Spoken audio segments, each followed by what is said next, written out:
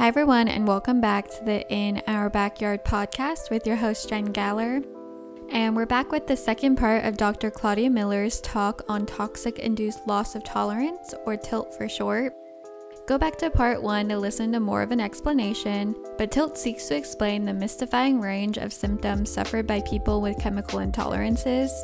To listen to the full talk with presentation slides, I've linked the YouTube video by Beyond Pesticides below, as well as anything that is mentioned in this talk. Thanks for listening, and I hope you enjoy the episode. So this is a paper that actually it was the second paper after the organophosphate and remodeling paper that I wrote with Tom Propoda, who's a statistician. Statisticians are vital in this. And we can control the symptoms and intolerances reported by people in those groups that you see, Gulf War veterans, implant recipients, and so on, and found that they all had very similar kinds of symptoms, intolerances, and that told us that we were dealing with a general disease mechanism because these are very different initiating exposures. So something was going on that made these groups appear very similar and have multi-system symptoms and multiple intolerances for chemicals, foods, and drugs that never bothered them before. And this is a questionnaire, which you will have access to, that we developed. It's now the internationally validated reference standard for diagnosing chemical intolerance and toxicant-induced loss of tolerance. It's been translated and used by researchers in more than 16 countries with more than 80 studies published in peer-reviewed journals. And it's free online, again, at our website. And you may use that yourselves or offer it to anyone you know. And I believe Jay sent this to you in kind of an advanced message, something that you could do and watch a video on how this works and how you can use it. So this questionnaire was developed by asking questions of people who got sick after these different exposures and what things triggered them, like I just said. And you can see those on the left, common exposures. And we had people score the severity of their symptoms from 0 to 10, and there were 10 items on the scale. There's also some additional scales.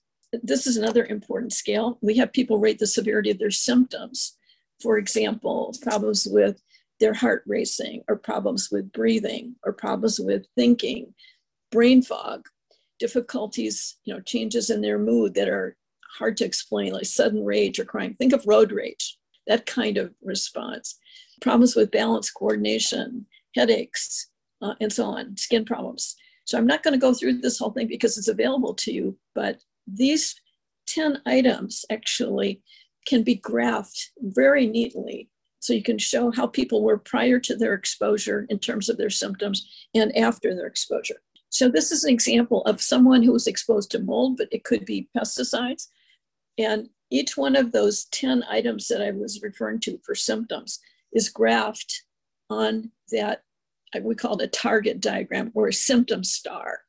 And at 12 o'clock, there are symptoms related to the head, cognitive difficulties, affective or mood symptoms, neuromuscular, musculoskeletal, skin at 6 o'clock, genitourinary, GI, heart-related symptoms, and airway mucous membrane. So those 10 symptom items that are rated 0 to 10 on the Queasy can be graphed like this. This is going to help you a lot if you have someone who had an exposure of any kind, whether it's a pesticide or something else. They can graph their symptoms. The red line represents symptoms of one of the individuals that we've worked with. The green is how they say they were prior to their exposure to pesticides or to mold. So you can see the huge increase in the levels of their symptoms. The circle in the outer rim is 10 and 0 is in the center. So rating the severity of their symptoms on those 10 scales gives you a picture, a graph of how severely affected they were by their exposure. The diagram, the symptom star to the right, the red is the same. It's like how they are now. The blue is following an intervention, for example, getting rid of the mold, moving to a non-moldy house, stopping the use of pesticides and getting away from any pesticides, getting breast implants out. That's what you can show with this symptom star. Working with a group now that's dealing with in the Gulf, where people became ill after the BP oil disaster. And they are looking at graphing pre and post exposure symptoms, even if exposure was long ago. You can do this, and it's very helpful for showing this to a family, to friends, to relatives, to actually other physicians. And we recommend people take this, the Queasy and this information, fill it out themselves, which is available online, and take it to their doctors and ask that it be placed in their medical records to illustrate how much worse they are now since their exposure. And then there's another thing, this is sort of the third element of our self-assessment, asking, did people become sick after a particular exposure event? What was exposure? When did it occur? Things you would expect. This is an interesting one though. Were any other people or animals exposed? If so, who and what symptoms did they experience? So this is actually a picture of a Burmese kitten. It isn't the one we have, but it's to remind me to tell you, this is one of the ways we knew that we had had a problem in the house. Not only did I feel sick, but our kitten, who was susceptible to organophosphate pesticides, also got real droopy after several days and finally died. So organic chemical production, these fossil fuels are used to produce synthetic organic chemicals. And since World War II, our exposures to these have increased exponentially. And this includes exposures to pesticides, obviously, so-called persistent organic pollutants, endocrine disruptors, and fragrances. These are all synthetic organic chemicals. We did not have synthetic organic chemicals until chemists invented them around World War II. And look at how the various kinds of exposures, production and exposures, have increased since the very beginning in World War II, 1945. Further, and it's hard to get this data, but this is a graph of pesticide production since World War II. And you can see that there's been a rapid increase in pesticide production, and much of it has changed to other forms that are not so easily monitored. And this is not posted anymore by EPA. So this is actually a pretty unique slide because people are using many different things. So different kinds of fungicides and different pesticides like glyphosate, actually, which was introduced. You can see when it was introduced around 73 or so, 74. Now, Randolph, the physician who first identified this chemical susceptibility problem, he started diagnosing patients in 1950, which was just after World War II. Up until that time, people had usual allergies and problems with foods, but it was then that he saw people who were getting sick from many common exposures, including pesticides. Now, this is important. I'm going to ask you to take your right hand and put it on top of your left hand. And look at that. They are, your two hands are identical, except they're different in terms of how they're configured. And that's what this diagram is showing. When you produce synthetic organic chemicals, you can end up with what we call mirror images of 2 or 3 or even more different chemicals. And so if you hold your hand up, you can see that it's a mirror image. You can see it in the mirror. And if you have a glove that fits on your right hand, it won't fit on your left hand. The same thing with chemicals that have several different, we call these enantiomers, but they have mirror image molecules. And they don't work well in certain kinds of biological systems. And we're talking now about every synthetic chemical produced since World War II. And examples include the thalidomide, which resulted in terrible birth defects in children decades ago. Some of you may remember that. Synthetic fragrances, these result in mirror image molecules. Natural fragrances do not do this. Pesticides, the same thing. There's some natural forms of pesticides that I know you all are familiar with. Not true for the synthetic pesticides, affect receptors differently. And this is something I like to say to people who aren't familiar with mast cells, but it kind of act like the bouncers in a nightclub. So if they see some chemical or foreign substance, even a virus coming in, and it's a big insult to them because they're the ones that protect us from external exposures, they will actually kick them out. They will remove them just like a bouncer in a nightclub would do to a customer who was insulting them.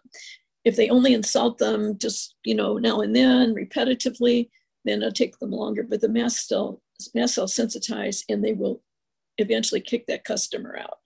So that's kind of how they protect our tissues and all of our tissues. When the oil embargo, the Arab oil embargo occurred in 1973 to 1974, some of you probably don't even remember this, the need to conserve energy led to reduced requirements for fresh air in commercial buildings, schools, offices, and so on. And it went from 30 down to 5 cubic feet per minute per person of fresh air required in the building. And the result was a whole generation of sick buildings, many of which are still with us, and people are using things in those buildings and they're getting sick from using them, whether it's pesticides, bleach, disinfectants, or something else. Notice though, there were no, and there still are no requirements for fresh air to dilute pollutants that are inside your home. Again, whether it's pesticides that were applied, mold, cleaning agents, fragrances, those things accumulate to a much higher level because there are no requirements to dilute the pollutants inside your home. In fact, people put on more insulation in order to save money. And that's promoted by, various companies that help with provide insulation and counsel families. So talk a little bit about other things that have changed since World War II, but actually even more recently. And this is since the introduction, I'm not going to say it's particular chemical, but children that were born in 1992. Again, this is data from CDC. You'll see a lot of graphs of how autism has gone up exponentially. But CDC's data says that autism affected 1 in 150 children that were born in 1992. But in 2010, 1 in 44 children were affected. So you can see the huge rise in autism, which is absolutely a devastating problem for people and their families. And by the way, autism really didn't exist to any great extent prior to World War II. The first cases came in after World War II.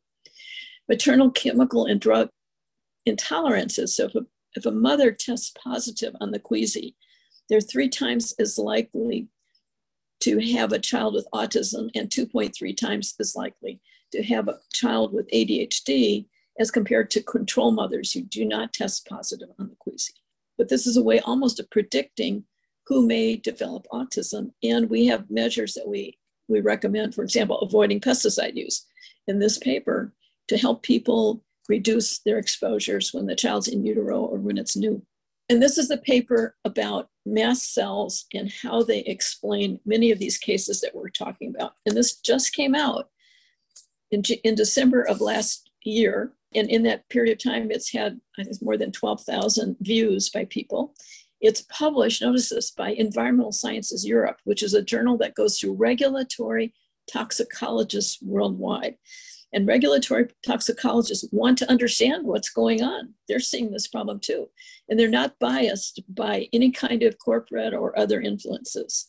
So mast cells, which were described more than 100 years ago, there is a plausible biomechanism now for tilt occurring following toxicant sensitization of mast cells, which are our immune system's first responders to all foreign chemicals, including synthetic organic chemicals, foods and food additives, medications, and recreational drugs. And this is a picture of a mast cell under electron microscopy on the left.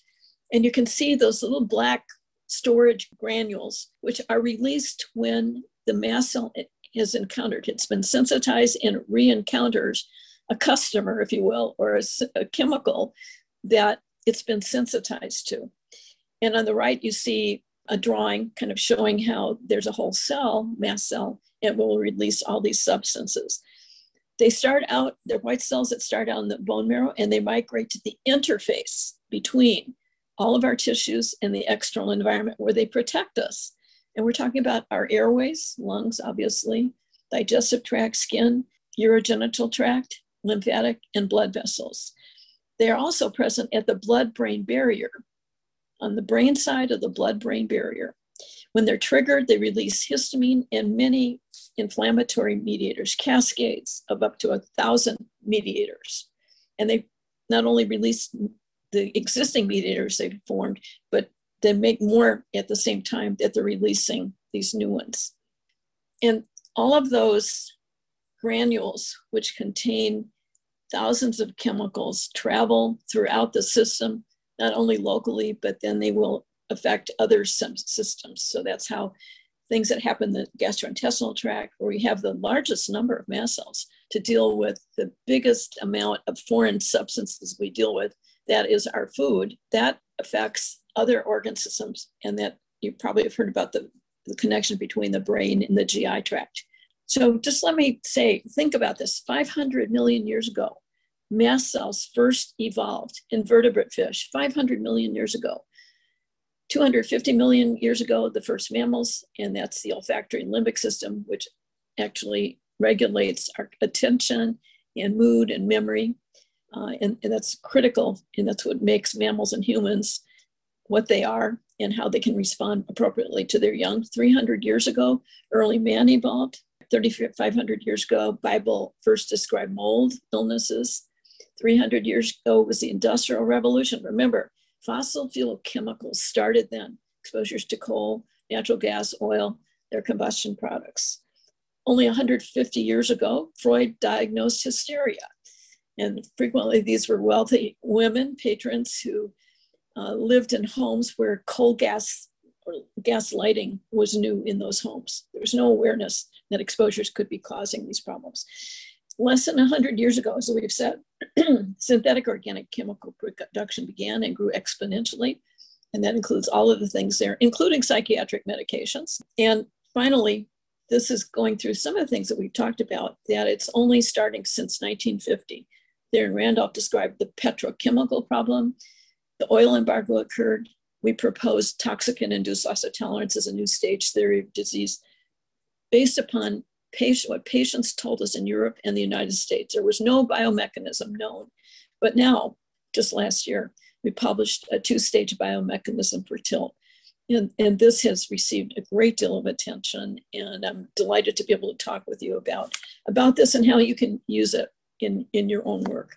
Oh, so this is the last point. So ironically, we're humans. We can tell when we're having brain fog. We can tell people we're having problems tolerating certain foods. We're having digestive problems, fatigue, irritability. We can talk about autism, hyperactivity. These subjective, medically unexplained symptoms and conditions. But are we now serving as the role models, animal role models for other species on our planet, which cannot articulate these problems?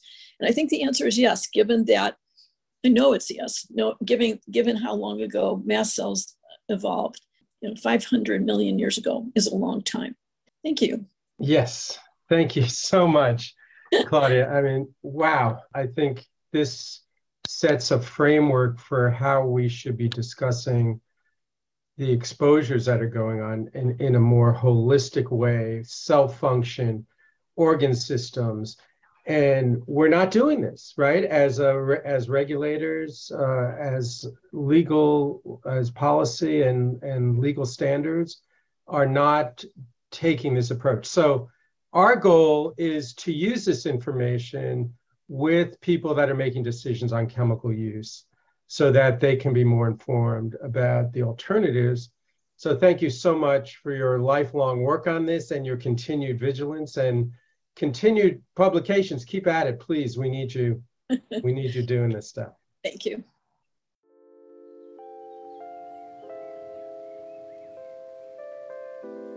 Thank you so much again to Dr. Claudia Miller for letting me air her presentations. And to contact and connect with her will be in the show notes below, along with any other information that was said. And tune in 2 weeks for a new episode. Thanks, everyone.